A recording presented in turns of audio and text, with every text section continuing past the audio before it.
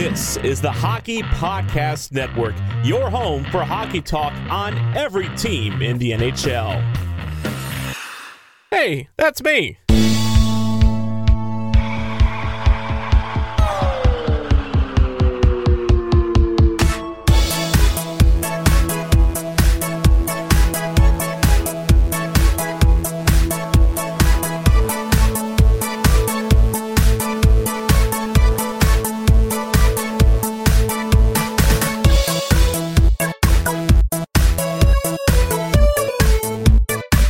Going on a bender.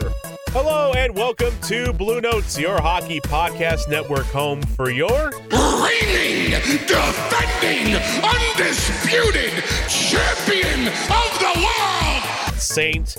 Louis Blues. This is episode number 41, or as I like to call it, the Yaroslav Halak episode of Bluenotes. Although I don't think Halak could really help this team out very much because the Blues have lost again and again. They lose their weekend set with the Nashville Predators, and we're going to talk about that just a little bit here and try to figure out just exactly what the hell is going on with the St. Louis Blues team. I asked you guys that on Twitter. Some of you responded, so we'll get into some of your responses here in just a little bit. And, of course, I want to thank our sponsors, CoolHockey.com, your premier place to get hockey jerseys on the internet. And I've gone through them before. They do great pro stitching. If you're looking to get your jersey customized, I recommend you go through CoolHockey.com. Thanks for being a partner of the Hockey Podcast Network. And then we're going to be joined by a man you've heard on this podcast before. You've been listening for a while. Bayou Benders is going to join us. Formerly the scry of the Nashville Predators, ends up getting traded to the New Jersey Devils podcast, the Devils Advocates podcast, for future considerations, I guess we'll call it. And the Blues are playing the Devils at home on Tuesday, and the Devils are having a devil of a time of it this year. They just made a couple of deadline deals where the message is very clear. They are rebuilding.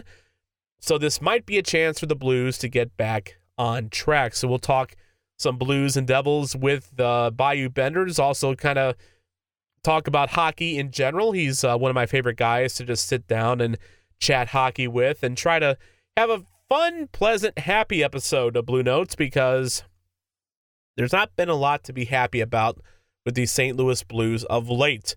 The Blues have won just 2 games and have 2 overtime losses in their last 12 games. They are 2-8-2. And yet somehow, as at the time that I'm recording this, they are still on top of the Western Conference.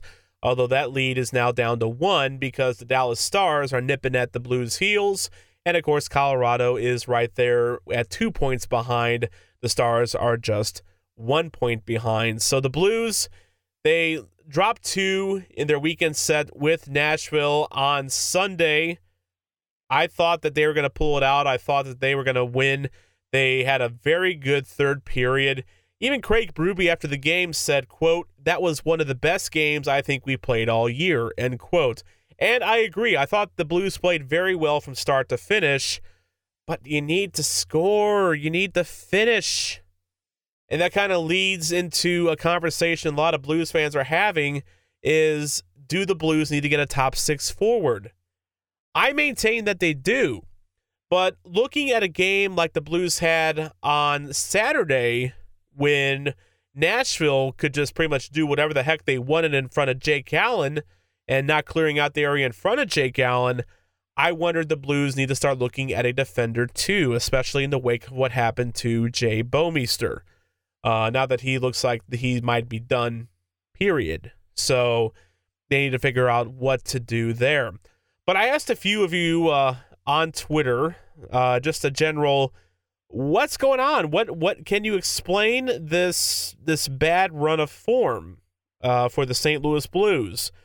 And so some of you did respond, and thankfully, I want to thank those of you that did respond and didn't just reflexively say it's Justin Falk's fault. Justin Falk seems to be a guy that is becoming the scapegoat for all the Blues problems this year. And I heard that a lot Saturday because he was a -3. He was out there for 3 of the goals against, and it's kind of getting old already because, yes, Justin Falk has his issues. Yes, he has not performed as well as Joel Edmondson has. Yes, it's probably looking like his contract might be a pain in the ass. Yes, he could be the next Zach Bogosian for the Blues. Bogosian was just waived by the Sabres, by the way. He makes over $5 million per and is a right-handed defenseman. But Justin Falk was not the issue Saturday. And all the goals that Nashville scored, I looked them up. Justin Falk had no role in them whatsoever, good or bad. He was on his man.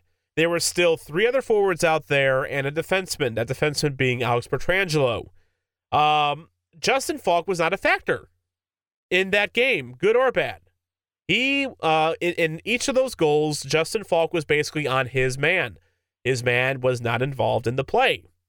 So I just ask you, if before you start, tomahawking Justin Falk, look at the plays where the goals are being scored when he's on the ice.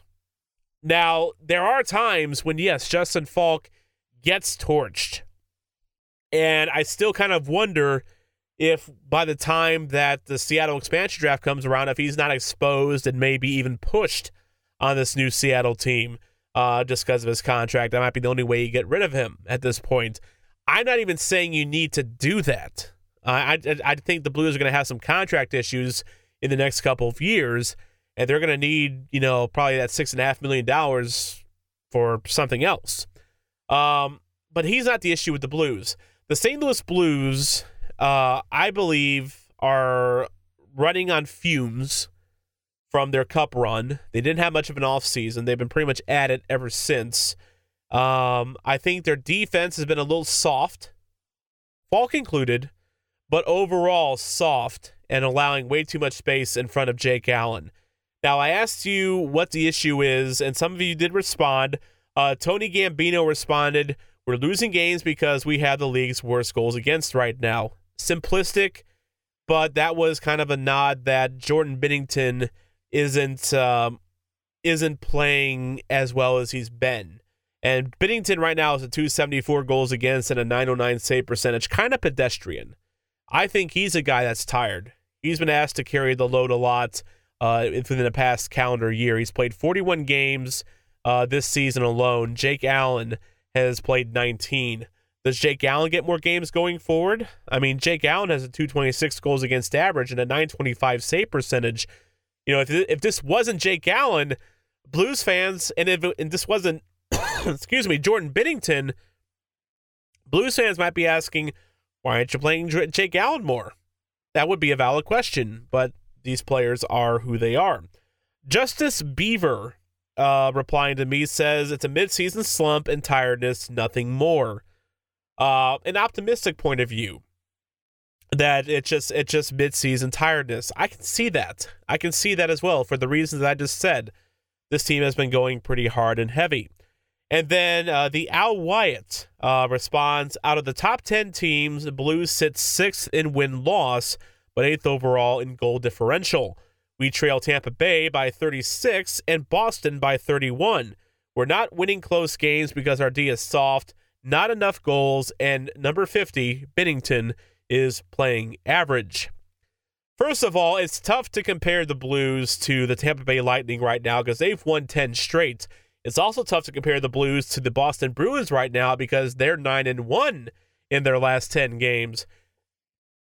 I think if you are a betting man right now, you might be very well tempted to throw a lot of money on either Boston or Tampa Bay to win the Stanley Cup because those two teams look like they are the cream of the crop this playoffs. Tampa Bay especially scares the dickens out of me. But thankfully, they're in the Eastern Conference, so if the Blues somehow make it back to the Stanley Cup final, we don't have to worry about that until we get to that point. But as for the here and now, there is a goal differential issue. They're not winning games big. A lot of one-goal wins. And yeah, there is a softness to this defense. And if you're looking at upgrading your defense, you do have options like a Brandon Dillon or a Alec Martinez, someone of that ilk. I still think that maybe the priority should be getting some teeth on defense, especially now that Jay Bomeister is not going to be in that equation whatsoever, and he is one of your main time chewer-uppers for the St. Louis Blues, and just in the role that he plays as well, a very defensive role. So I think that's what the Blues have to consider going forward here. And then you can look at a top six forward, although with the price that some of these players are going for, I mean, Blake Coleman just cost a good prospect and a first-round pick from Tampa. I mean, if the Blues traded Jordan Kyrou in their first for Blake Coleman, are you happy with that? Are you happy with that? I don't know if a lot of Blues fans are, but that's going to be the price for a top six guy. And you got to ask yourself, what does a Blake Coleman offer or a Chris Kreider offer that is so much more valuable than a Nathan Walker, Klim Kostin could offer? So there's something to think about there. Anyways, I kept them waiting for long enough. We are going to jump right into our Bluenotes face-off of the week. It's Bayou Benders. And you're going to talk some Blues, Devils hockey coming up here and a whole lot more. So we've kept them waiting long enough. Let's bring them in. It's Bayou Benders, our Bluenotes face-off of the week.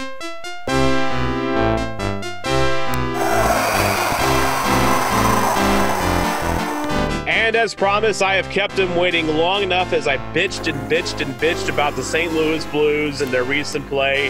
It is the one, the only, you know him, you love him, Bayou Benders, joining us on the Bluenotes podcast.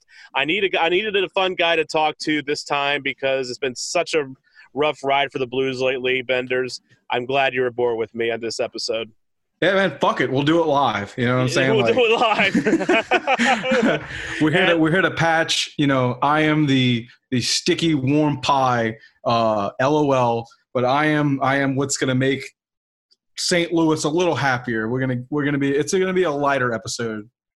Yeah, definitely. We need a little bit of we both need some light in our lives. Of course, if you've been following along on Bluenotes all season long, you may remember the one, the only Bayou Benders. He covered the Nashville Predators for us to start off the season, and then we'll call it traded for future considerations to the New Jersey Devils podcast. And I am the co-interim host of the New Jersey Devils podcast. You know, made a little movement. Yeah, and you know what? I think, weren't you also co-hosting with what was it, the Sharks for a while there? There was like a little bit of a transitional period, I think, that you kind of bounced around a little bit. We did the Habs while Sweet Mason was recovering.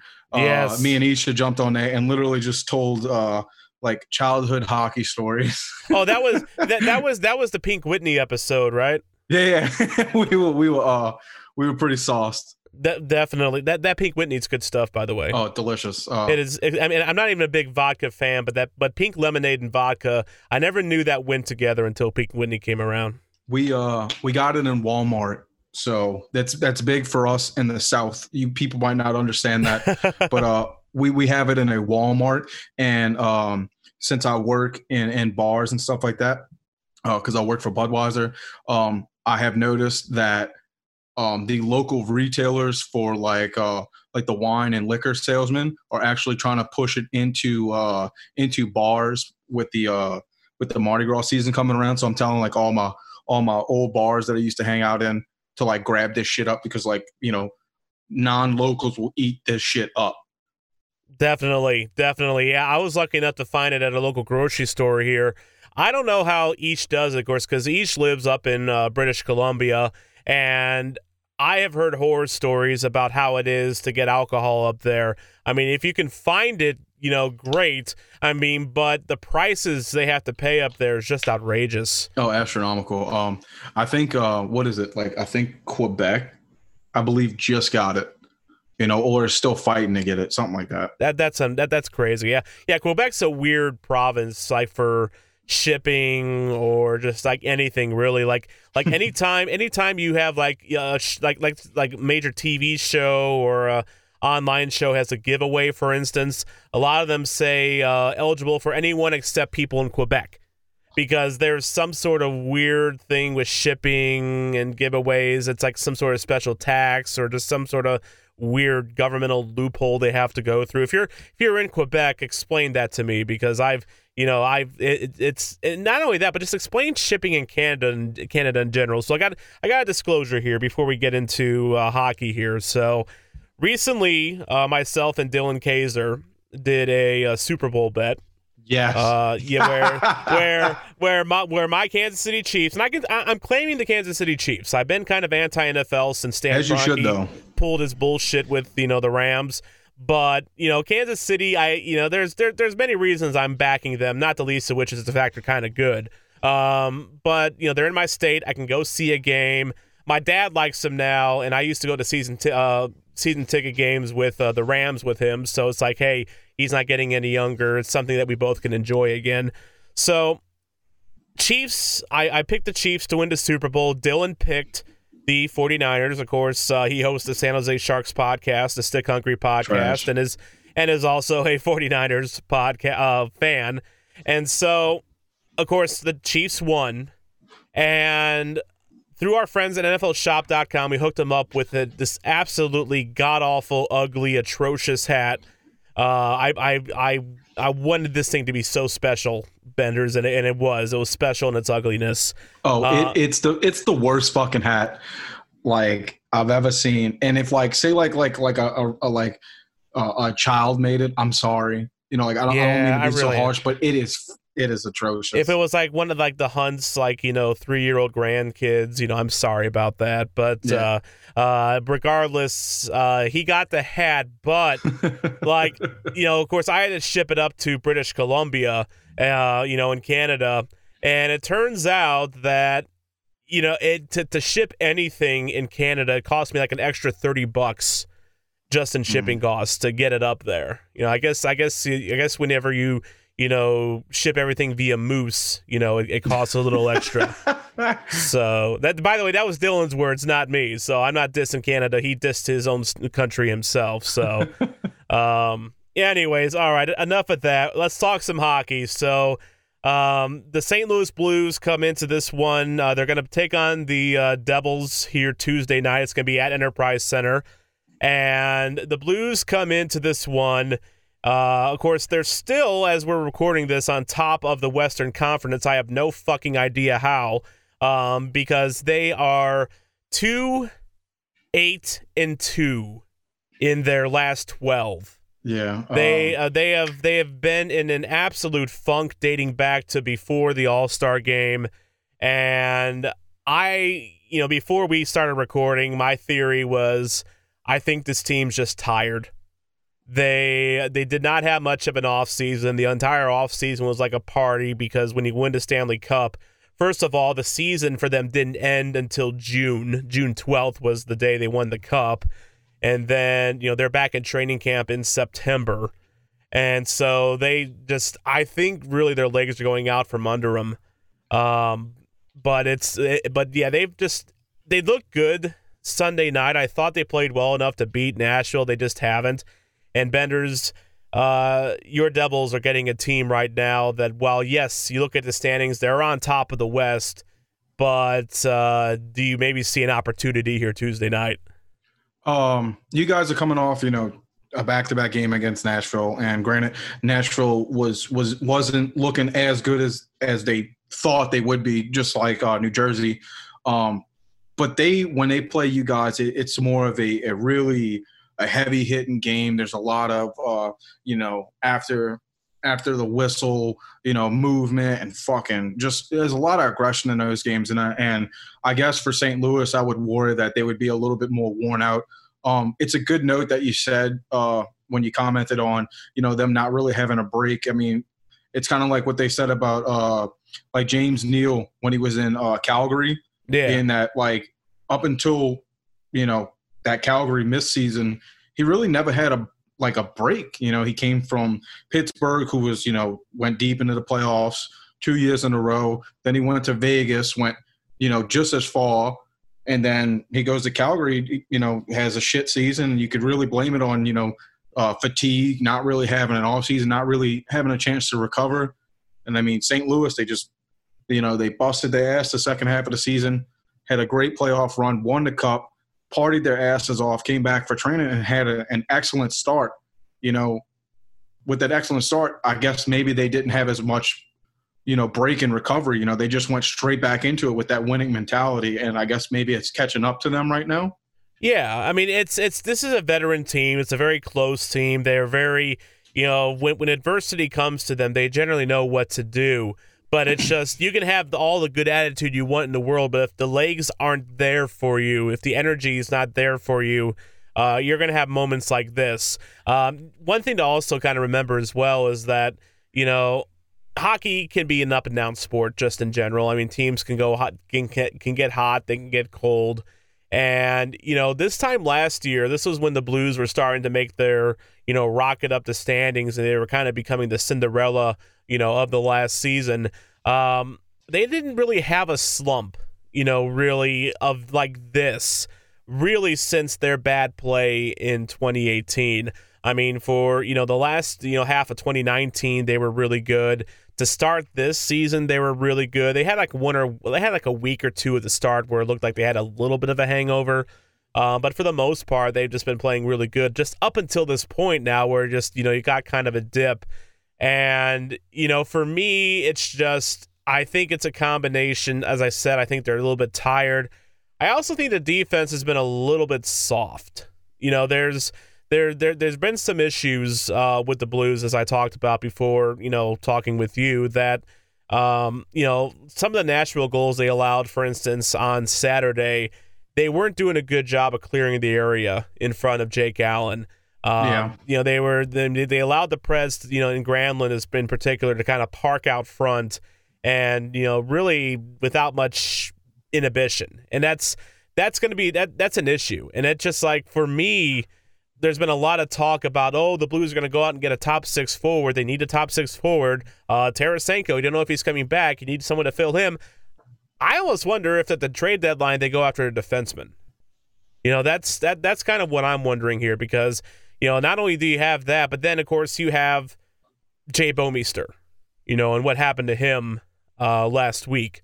Yeah, do we have an update on that? Well, Jay Bouwmeester, his current status right now is he's still at UC Irvine in Anaheim, and he just got a defibrillator like implanted into his heart. And that's not an uncommon thing from what I understand. And that's pretty much that thing's in there to get his heart back into a regular rhythm. Right. Now, when that happens, just according to some studies that I was sent by our own Ice Analytics podcast host, Dr. Matthew Arp. What a guy. Whenever you, very good guy. I've been on his podcast a couple times. He's been on mine. Shout out to the Ice Analytics podcast. Check it out. But he found some medical research from like the mid 2000s that pretty much states that whenever you have this implant in your heart put in, that's pretty much the end of your athletics career. Because I mean, just number one, it kind of highlights the fact that your heart has an issue, and strenuous physical activity is gonna be an issue. But number two, I mean, it's the obvious thing that I thought of is like, if you're out there playing hockey and you get checked and you got a freaking defibrillator in your heart, there's a whole lot of bad that can happen. So J-Bo, he's 36 years old. He's had a long career. He was an Iron Man, had the longest, games played streak going for a long time. He's made a lot of money. He was talking about retiring after this season anyway. I think J-Bo's done. This is the first chance I've had to talk to someone outside of St. Louis or that's outside of the Blues sphere about this. I mean, when you see and hear what happened to J-Bo, I mean, what's your reaction? My first reaction is like, just utter shock. I wouldn't say it's uncommon because it's happened in the past, but still, like, regardless, it's something that's very scary to witness. Mainly so is you see the panic on his basically his players, like his team is just in complete shock. Petrangelo especially. I mean, my first initial thoughts is like, someone's got to help him, and then it initially goes to like, thinking that his family's listening or watching the game, and then they go into complete panic. And to see someone like Bouwmeester, how you say he's like a journeyman, like he's literally just been around and just been doing his best. He's a blue collar, hockey player. I mean, it sucks, like you don't want to see someone go out not the way that they wanted to. And I talked about it previously with Shane on the Devil's Advocates, that it just sucks that there's a chance that he won't be able to leave the game the way he wanted, on his own terms, and it might be forced to have to quit. And I feel like that sucks for him, especially if it feels like it would probably hurt a little bit more for someone who's played for so long, like a Joe Thornton, choosing when you want to leave, and it just sucks that this might not be the option for Bouwmeester. No, you're talking about a guy that definitely has deserved to get out of the game on his own terms. I mean, he was a very good defenseman during his time in Florida when he first came up with them, and then he was still very solid in Calgary. And when he came to St. Louis, I mean, pretty much from the time that they acquired Bouwmeester, Bouwmeester had this reputation of being a offensive puck-moving defenseman, and he still kind of was. But as his career's gone on, he really kind of became more of a Andy Green type of a stay at home, kind of a more defensive type of defenseman. He changed his game as he's got older. That's a blue collar man. Yeah, we'll talk about Andy here in just a little bit, but my first thought was even darker than yours. I mean, a lot of people have brought up the Erie Fisher and Rich Peverly situations, when they dropped, while playing hockey. My first thought was a guy named Alexei Sharapanov. I don't know if you remember him or not, but he was a New York Rangers prospect, and he kind of he was I think like 18, 19, 20 years old. He was playing in the KHL, and he was considered to be a very, very good forward. He would have been a very good offensive forward had he made it. But he was playing a game in Russia, and I'll never forget Jaromir Jagr was actually on his team, and Sharapanov gets off the ice and he just drops. He's on the bench, he drops. And that was a situation where they did not have the adequate medical staff even in the arena. There was no ambulance, there was nothing, because Russia's kind of the Wild West compared to how the NHL handles things. And Sharapanov ended up dying. It was very tragic. And so when I see what happens to Bouwmeester, I'm thinking, oh my God, this is Sharapanov all over again. Now, Thankfully, the NHL isn't the KHL, and you had medical teams right there. I mean, they responded like that. And not only that, but you may have seen this. You had Colton Parayko for the Blues and Ryan Getzlaf for the Ducks. They end up both going behind the Blues bench and ripping off the bench from the ground and flipping it over so that the medics had room to work on Jay Bouwmeester. Now, keep in mind, these hockey benches, they are screwed. They are bolted to the ground. I mean, they aren't supposed to move. And you have these two big veterans, ripping it off just so they can get to Jay Bouwmeester. The response, again, just incredible. But one thing I wanted to talk to you about, Benders, is just the response around the league, because there was well wishes, get well soons, like immediately afterwards, not just from teams but from players. The Blues went to Vegas Thursday, and before the game, Golden Knights fans were signing banners wishing Jay Bo, a speedy recovery. And it just kind of highlighted to me, Benders, one reason why I like hockey so much, and that is the culture around hockey is very non-toxic compared to other sports. Whenever there's a tragedy like this, there's not another sport, in my opinion, that rallies around their own quite like hockey. Yeah, it's literally like a family, like you might like, when you're younger, you don't get along with your siblings or anything, but like, like for us, especially like for us and Katrina, right?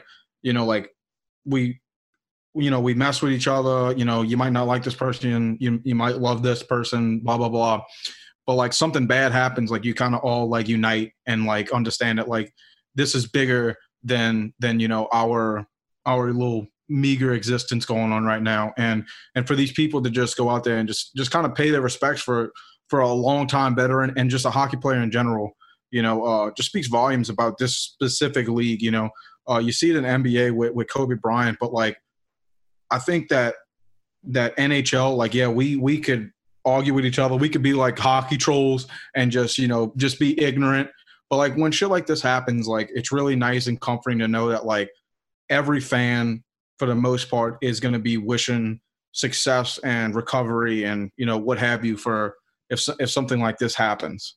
Yeah, definitely. And it's like, if a Blackhawks player went down, I would feel the same way. If a Predators player went down, I would feel the same way. I mean, just obviously, it is kind of a family type of atmosphere. Like, I've given Predators fans some shit, over the years, especially after going to Nashville to watch a game myself.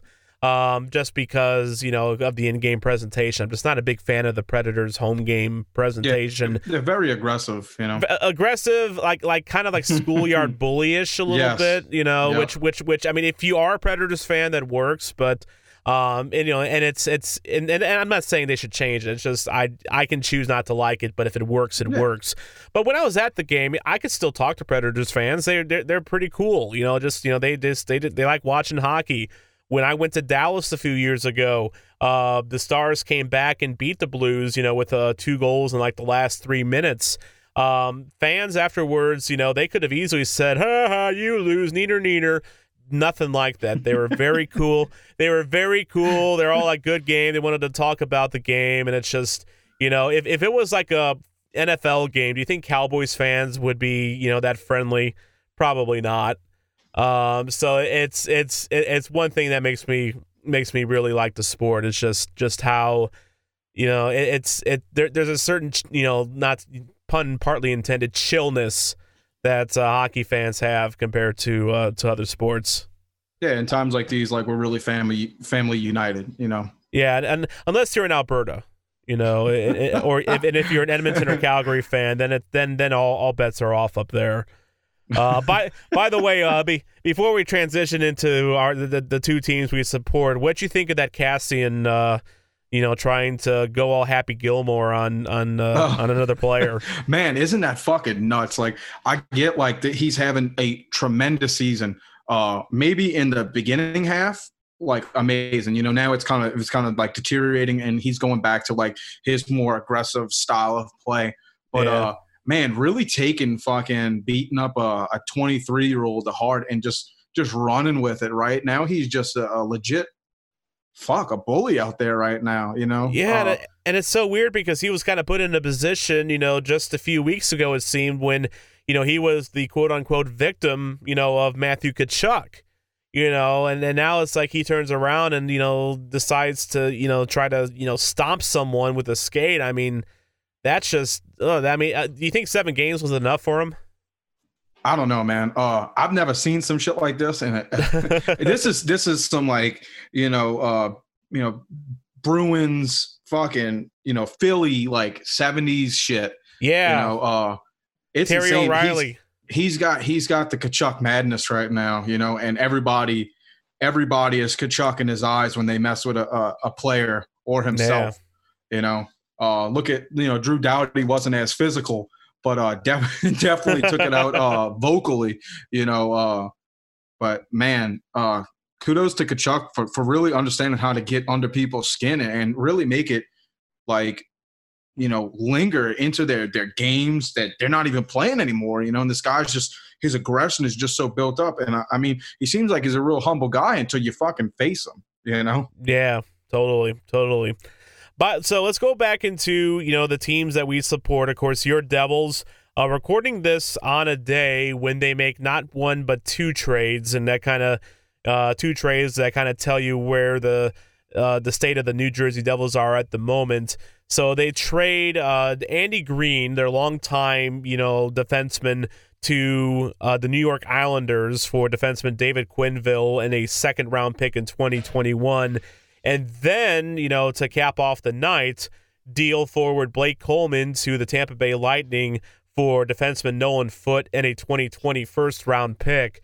Let's first talk about the Andy Green deal. Now, Green is one of those guys that I never thought would leave New Jersey just because he seemed to be a lifer in New Jersey. I mean, he started his career there. He was their captain, always kind of that old, reliable, stay-at-home type. But they get a second-round pick for him. I mean, happy with the trade, happy with the return? Very much so. So Andy Green, 14-year vet with the team. He wasn't even drafted. He was a blue-collar player. He literally, was picked up as a free agent. And 7 years in, he gets the captaincy in, I think, 14-15 season. And until now, it's really ridden that wave. He's seen success and also stuck around for, like, the heartache, Yeah. It's tough to see him go, but this is a great move. This is an older guy. And we're, as Shane noted in our last podcast, picking up David Quenneville is really big for us. One, we needed a young defenseman and one that shoots right-handed. He was really expressing how important that is for us right now. Is something we're lacking in. Granted, he is going to go down to Binghamton, but let him develop. I think this is big for us. We've been talking about having this big yard sale. And tonight was literally just like open house, it was a soft opening, just letting you know what was going on. So Andy Green was the big, I thought that was the end for tonight. We were just making a statement. Everyone's capable of movement, even these old vets. Well, Blake Coleman, go ahead. Yeah, I was gonna say, maybe not even some of the older vets. I mean, Blake Coleman goes to Tampa. He just turned 28 years old. One of those guys seems to be a perennial 20-goal scorer.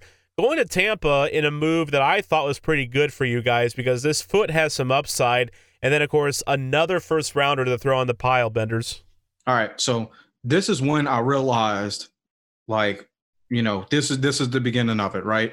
Yeah. So, Andy Green going, it sucks. It's understandable, though. He's had a great run with us, and, he mutually agreed he's not going far, and Shane told me that he dropped his no trade clause to make this happen. So, in a sense, he's going somewhere that has a better chance. Yeah.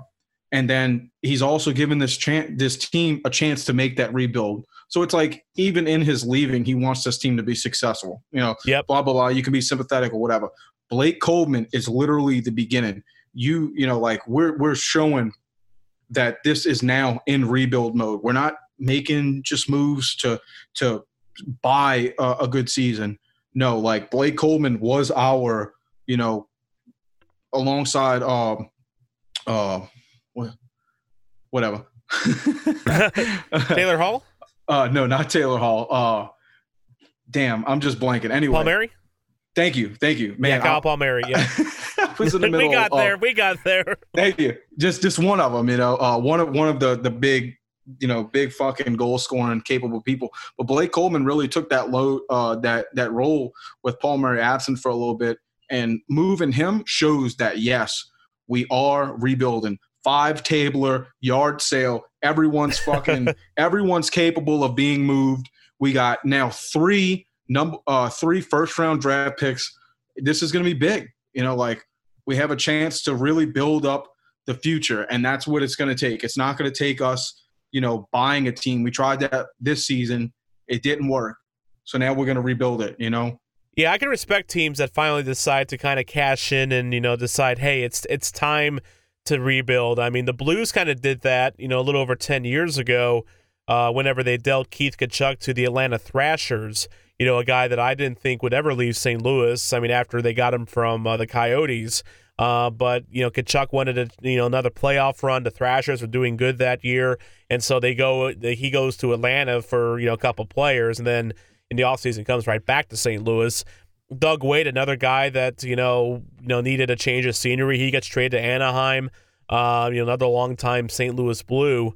But then, I look at what the Devils did today with Green and Coleman, and then I look at a team like Minnesota who deals Jason Zucker, another guy that I thought would be there for forever. He already felt like he had been there forever. Yeah. And, Minnesota was kind of one of those teams I felt was kind of in the similar category as New Jersey, where it seemed like they were kind of in denial that they needed to, do a full rebuild. New Jersey, they have been competitive in the playoffs, or at least, fighting for a playoff spot in recent years. Minnesota was always kind of in that, comfortable 14th, 15th best team kind of, they seem to strive for mediocrity every year. But now it's like, they trade Zucker away. They seem to be ready to rebuild there. So it's like, is it a relief for you that the Devils are taking a look at their situation? They just traded away Taylor Hall. Corey Schneider's a $6 million albatross. You don't have a really capable replacement for him at this point. Is it a relief for you that the Devils are saying, yes, we need to fix this and we need to start it now? Yeah, dude, it's so, I guess, exciting. We're sucking, right? But we're losing Blake Coleman. They're now stating that we're committing to a rebuild. This is a guy who's giving us a chance at winning games. He's fucking gone, so fans can at least breathe a little easier knowing that with, losses incoming, it's not because we're just not playing good and the moves that we made aren't working. We're in the process of making better moves. Coach is gone, GM's gone. This is a full fucking rebuild. The whole staff is going to come in new. And I think the coach right now, I think it would be great for us to keep him. He's doing pretty good for what we got. And I think he should just ride the wave with him. I think Foote is going to be tremendous when he's ready.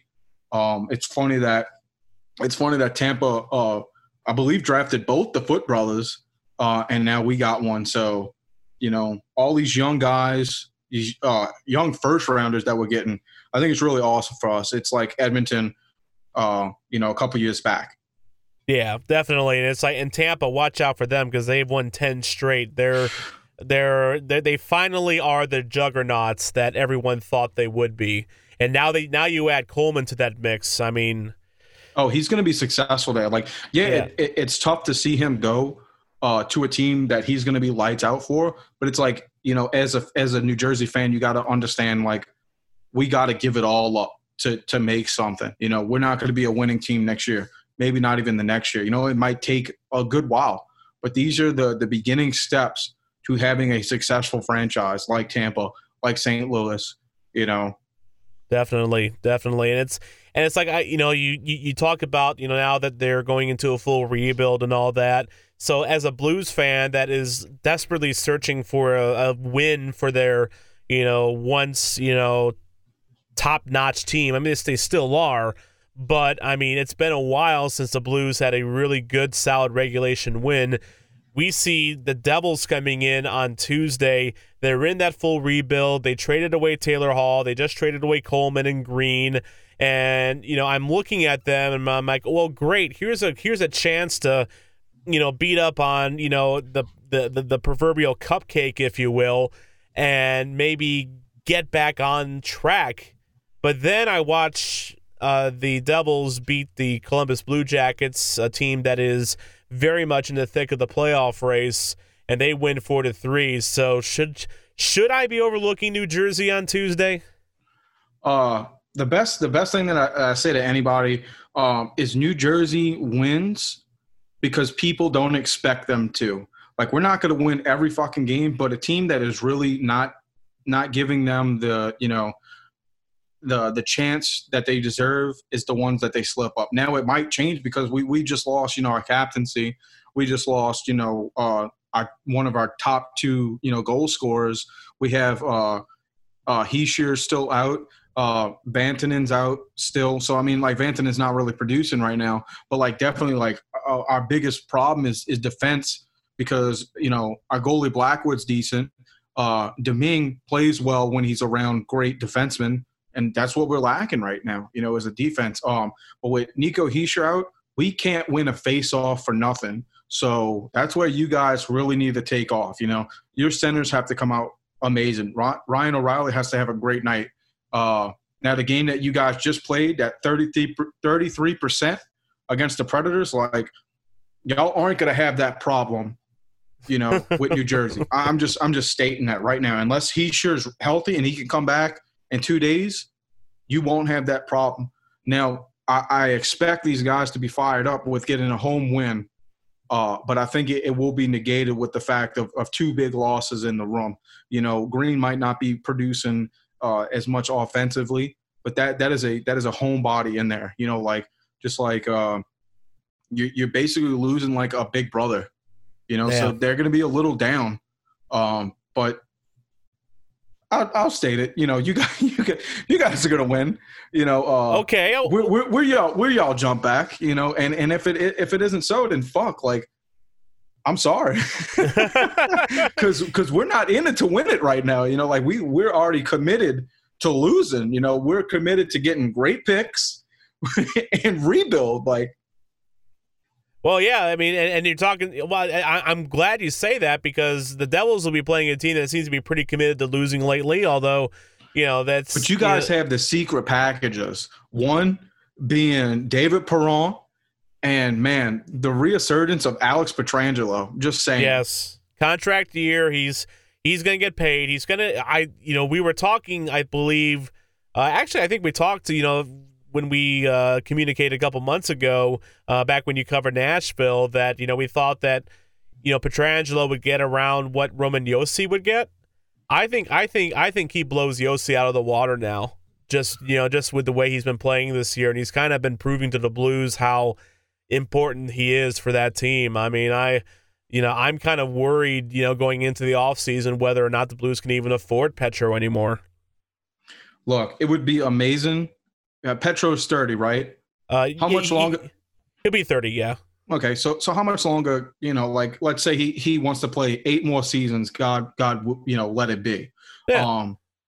I think in his best interest is at this point to take a team friendly contract. Like if you want to stay with St. Louis, I'm not saying get like man, I'm trying to think of his name. I think it's Ekholm from Nashville, just taking $7 million for like 5 years. Don't take something small like that. Right. But like you're producing at a alarming rate, better than you have in the past at this point. I mean, his last 4 seasons are astronomical compared to his, everything above it. From age 27 to 30, he's been better than he was from 19 to 26. Yeah, and he's a guy that, when you look at his age and you're concerned about giving him a long-term contract, I mean, give him an 8-year contract, he'll be 38 when it's done. A lot of defensemen, with his style, he's not a big physical guy. I mean, he plays a style that's kind of built for longevity. And you look at a guy like Al McGinnis, who played until he was 40 and played still top-level hockey when he was 40. You look at a guy like Nick Lidstrom, just those type of guys. I mean, the great defensemen often play well into their late 30s. And I believe Petro's in that category. And I think, if he wants 8 years, you give him 8 years. Yeah. I mean, and just kind of worry about it later. It's kind of like, you can look at, what Detroit and Chicago are going through right now, where they have still a lot of, bloated contracts from their glory years, especially Detroit. That's kind of what is, the Abdulkaders and the Darren Helms are kind of dragging them down. But it's like, what? Stanley Cup banners are forever. They'll hang in they'll hang in your arena forever. So, if you have to, spend a little bit and give a little term, to keep, Stanley Cup quality teams together, you do it. Yeah. I don't know if it's Florida or if it's Vancouver, but whoever's holding what's his name? Oh man, here I go fucking blanking again. The fucking goal that goalie. Man, Luongo? Yeah, whoever's holding Luongo's extra money, I feel bad for him. If it's Florida, that sucks because now you've taken on Big Bob's money, so like it's a train wreck for a team that's trying to move forward. Well, not only that, but it's like there's some worry now over Shea Weber. Because Shea Weber's hurt, and there is some genuine concern that he may not come back for a while, if ever. Well. And if he and if he retires, you know who's suffering for that? It's not Montreal. No. It's Nashville. So, and as a Blues fan, I'm all for Shea Weber retiring. I think it's more likely, though, that he becomes kind of like the David Clarkson or the Nathan Horton. You know, he becomes that long-term IR contract that gets passed around. You know, that, I mean, used to be those guys would end up in Arizona. You know, remember legendary Coyotes forward Pavel Datsyuk? Or, you know, legendary defenseman Chris Pronger. Well, no, they never played a game for him, but that's where their contracts ended up because their teams needed to shed them so they can get some salary cap relief. So it's a weird system, this NHL salary cap is. But anyway, going back to the Blues and Devils, you know, it's my hope. You know, the Blues haven't been playing bad the last couple games. It looks like they're on the verge of, you know, turning the corner, if you will, and going back to playing good hockey. You know, it's just, I think they hit a swoon. I think they're a little tired. But they might be getting a second win because they played well enough to win in Nashville tonight, in my opinion. And they do have an opportunity here Tuesday night against New Jersey. You know, to, you know, not just it's you don't want to see your team run up a score on anyone when they don't have to. But I feel like the Blues need a big, emphatic win just to kind of, you know, get set straight again. And unfortunately for you, Benders, it might have to be at the expense of your Devils. I'm predicting a 5-1 Blues win. I mean, there's Tuesday. A good chance. Carolina just did it to us. You know, we got 2 in, but we only got the second one in because of this young kid that's really starting to jump off for us. Joey Anderson. I'm so excited with this kid getting, you know, starting to turn for this team. He's 21 years old. I mean, he's only 190 pounds, but man, as of late, he's really starting to heat up. You know, he's got 2 goals, 3 assists, and, you know, 4 points in his last, I think it's 5 games. So, I mean, kudos for him. I guess it sucks that he's heating up right now, but it's really good to see that he's starting to, you know, he's getting comfortable over here, because he'd be a great person to keep around if he can really show that he's, I wouldn't say worth it, but his potential is being shown, you know. What's your prediction for Tuesday? What's the final score? 5-3. I say we get Paul Murray. That Jesper kid is I think Jesper Bratt. Yeah, he's gonna run hot off of that shootout win tonight. I mean, Pavel Zacha looked pretty decent as in this game, but I really say once Nico Hischier comes back, we'll look good. But I'll say that easily Joey Anderson's gonna find the board again. I don't give a fuck whether it's scoring or an assist or something. He's coming in. Kyle Palmieri for 1 guaranteed, and I'll even say let me think of his name. I think even Nikita Gusev will score, considering he might be nervous because he's like, "Fuck, man, I am really not producing for the." Is he still on the fourth line? Pick. Is he still on the fourth line for you guys? I think so. Man, what a disappointment he's been. Yeah, I thought he'd be a good one. I was one of those guys that when Vegas had him, you know, a lot of people thought, oh, here comes another Shipachev situation. Right. You know, he's just gonna flake out on it. He was like, nah, this guy's got a track record behind him. I just think that he would play good if he was around better players, right? Yeah. Like if we could really build a better team around him, I wouldn't put him as the person to build around. No, you know, but he could be a piece that we could keep around. Now, if someone wants to give us a first round pick or something really juicy for him, well, fuck, I'm sorry, bud. Goodbye. Good luck with that. But good luck with that. But I think it's a package deal type of thing, you know. Yeah, where you take a salary back or something. That's the only way I can see that happening. Yeah, would be an interesting flyer though. Especially, I don't think he would cost much in trade. I mean, at least compared to like a Blake Coleman or a Jason Zucker. I mean, the trade market seems to be kind of they're picking up bloated a little bit. Like low hanging fruit as of late. And I don't mean these are great fruit. I mean, like, this seems to be the season. If you want to move someone who is not really producing, maybe he's old, maybe he's like Nikita Gusev. This is the time to move him because we're getting great back and forths. You know, like we're picking up great shit for fucking older guys or average guys. Gusev, as of I believe tonight, he played on the second line with Miles Wood and Travis Zajac. Yeah. Yeah, I wouldn't mind the Blues if I still think they need to grab a defenseman. I wouldn't mind a trade with New Jersey if I'm a Blues fan, if it nets them a defenseman and maybe Gusev as a throw-in. Well, I'd be down for that. If I'm not mistaken, I believe it's Damon Severson, not really a great fucking guy, but he's ranked 37th of right defenseman right now. He doesn't want to stick around, so he's someone who'll be getting the ship pretty soon. Yeah, he sees the Titanic, has hit the iceberg and it's starting to take on water. So yeah, I mean, I can't imagine it's fun to, I guess, in their sense, waste their fucking career with a rebuilding team like this. When you don't really see any positivities in the future.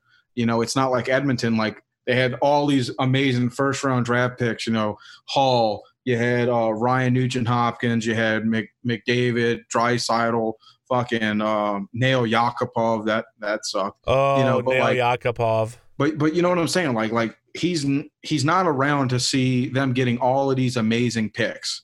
Like he did see Nico Hischier. He did see Jack Hughes. But I mean, I guess in his eyes, he's like, fuck, I want a chance. Like I'm not a top. I wouldn't say I'm a top 4 defenseman. So it's just like, shit, maybe I should just take a little bit of some money and go to a better team. Maybe get a chance. Yeah, you're right. Being on rebuilding teams isn't fun. Just ask any Ottawa Senators player in the back of an Uber; they'll tell you. I can hear Shane just getting frustrated as you say that. Oh, I can't wait to hear. Hey, but they won tonight, so that's good for you because they stopped Dallas. Yeah, Shane, of course, hosts our Ottawa Senators podcast here on the Hockey Podcast Network. By the way, if the Devils beat the Blues on Tuesday night, I am glad to come on the Devils Advocates, so you guys can just drag me along the road. I feel like I will have deserved it at that point, just because I predicted a 5-1 win for the Blues. That's hey man, we've gotten to the point to where we're just trying to get people excited about games to a point that February 22nd against Washington, we have the SpongeBob SquarePants Day. Ooh. That is the level of like, please still like this team. We're rebuilding, like please come and support. Your kids will love it. They got SpongeBob drawn up in a Devils jersey. Like, well, whenever they, start giving away, free tickets with the purchase of a pastrami at the, Parsippany Deli in New Jersey, that's when they're desperate to get fans in the seats. Hey, man, they did that for the Saints down here. You could literally my grandpa used to tell me, he was like, at one point you could go to McDonald's and basically get, like tickets with a purchase of a certain amount of, food or some shit. I never knew if it was real, but you know what? I don't think it's fake because they would piss poor back in the day. Now, when you got your Big Mac at McDonald's down in New Orleans, did they give you a free paper bag to put over your head? I think they just kind of reversed it. You'd you'd get the food, knock it out real quick to where it doesn't get the grease all on the inside, and you just kind of like, you give it a little reverse, and that way you're not spending money. McDonald's paper bags are nicely. They would fit a head pretty nicely. Wouldn't be too big. The paper's thin enough to where it could easily punch out the eye holes. I feel like there's some McDonald's franchisees down in New Orleans that missed out. They could have given fans bags that had like the eye holes pre-punched out. Right. Yeah. It was great for the economy at the time because it's like, man, like, grocery stores are selling paper bags like left and right. Like, imagine now, like, they can't sell shit because no one's going there with plastic. They're not trying to die to watch a team fucking die on the field.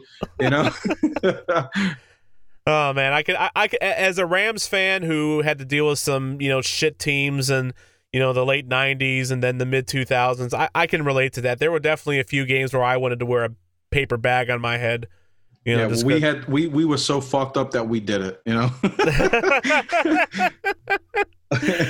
All right, man. Well, Bayou Benders, it's always a pleasure having you on Bluenotes, and hopefully I won't be talking to you again Wednesday when the Devils beat the Blues, and I'm on your podcast, and you're just shoving my head in a puddle. That's hopefully to be a good game Tuesday night, regardless, an entertaining one, and just love having you on, Benders. Yeah, man, I love coming on. You're one of my favorite podcasts to listen to. I don't just listen. I don't like listening to myself. I'd rather listen to other guys. And you definitely is one of my favorite ones. You're so insightful, and I love the little history lessons that you've been giving out as of late.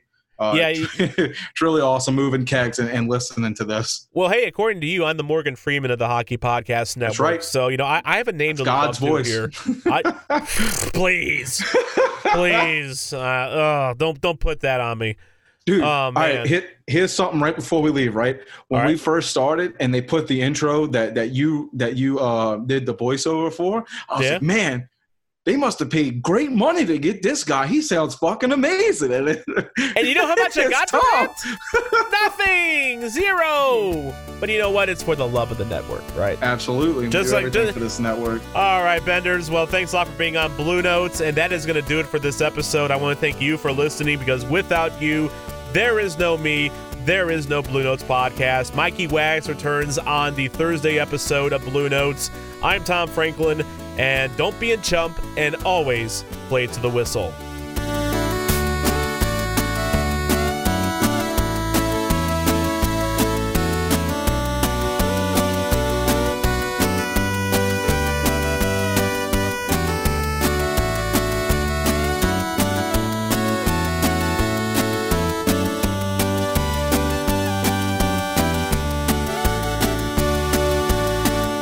You're listening to the Hockey Podcast Network on Twitter at HockeyPodNet.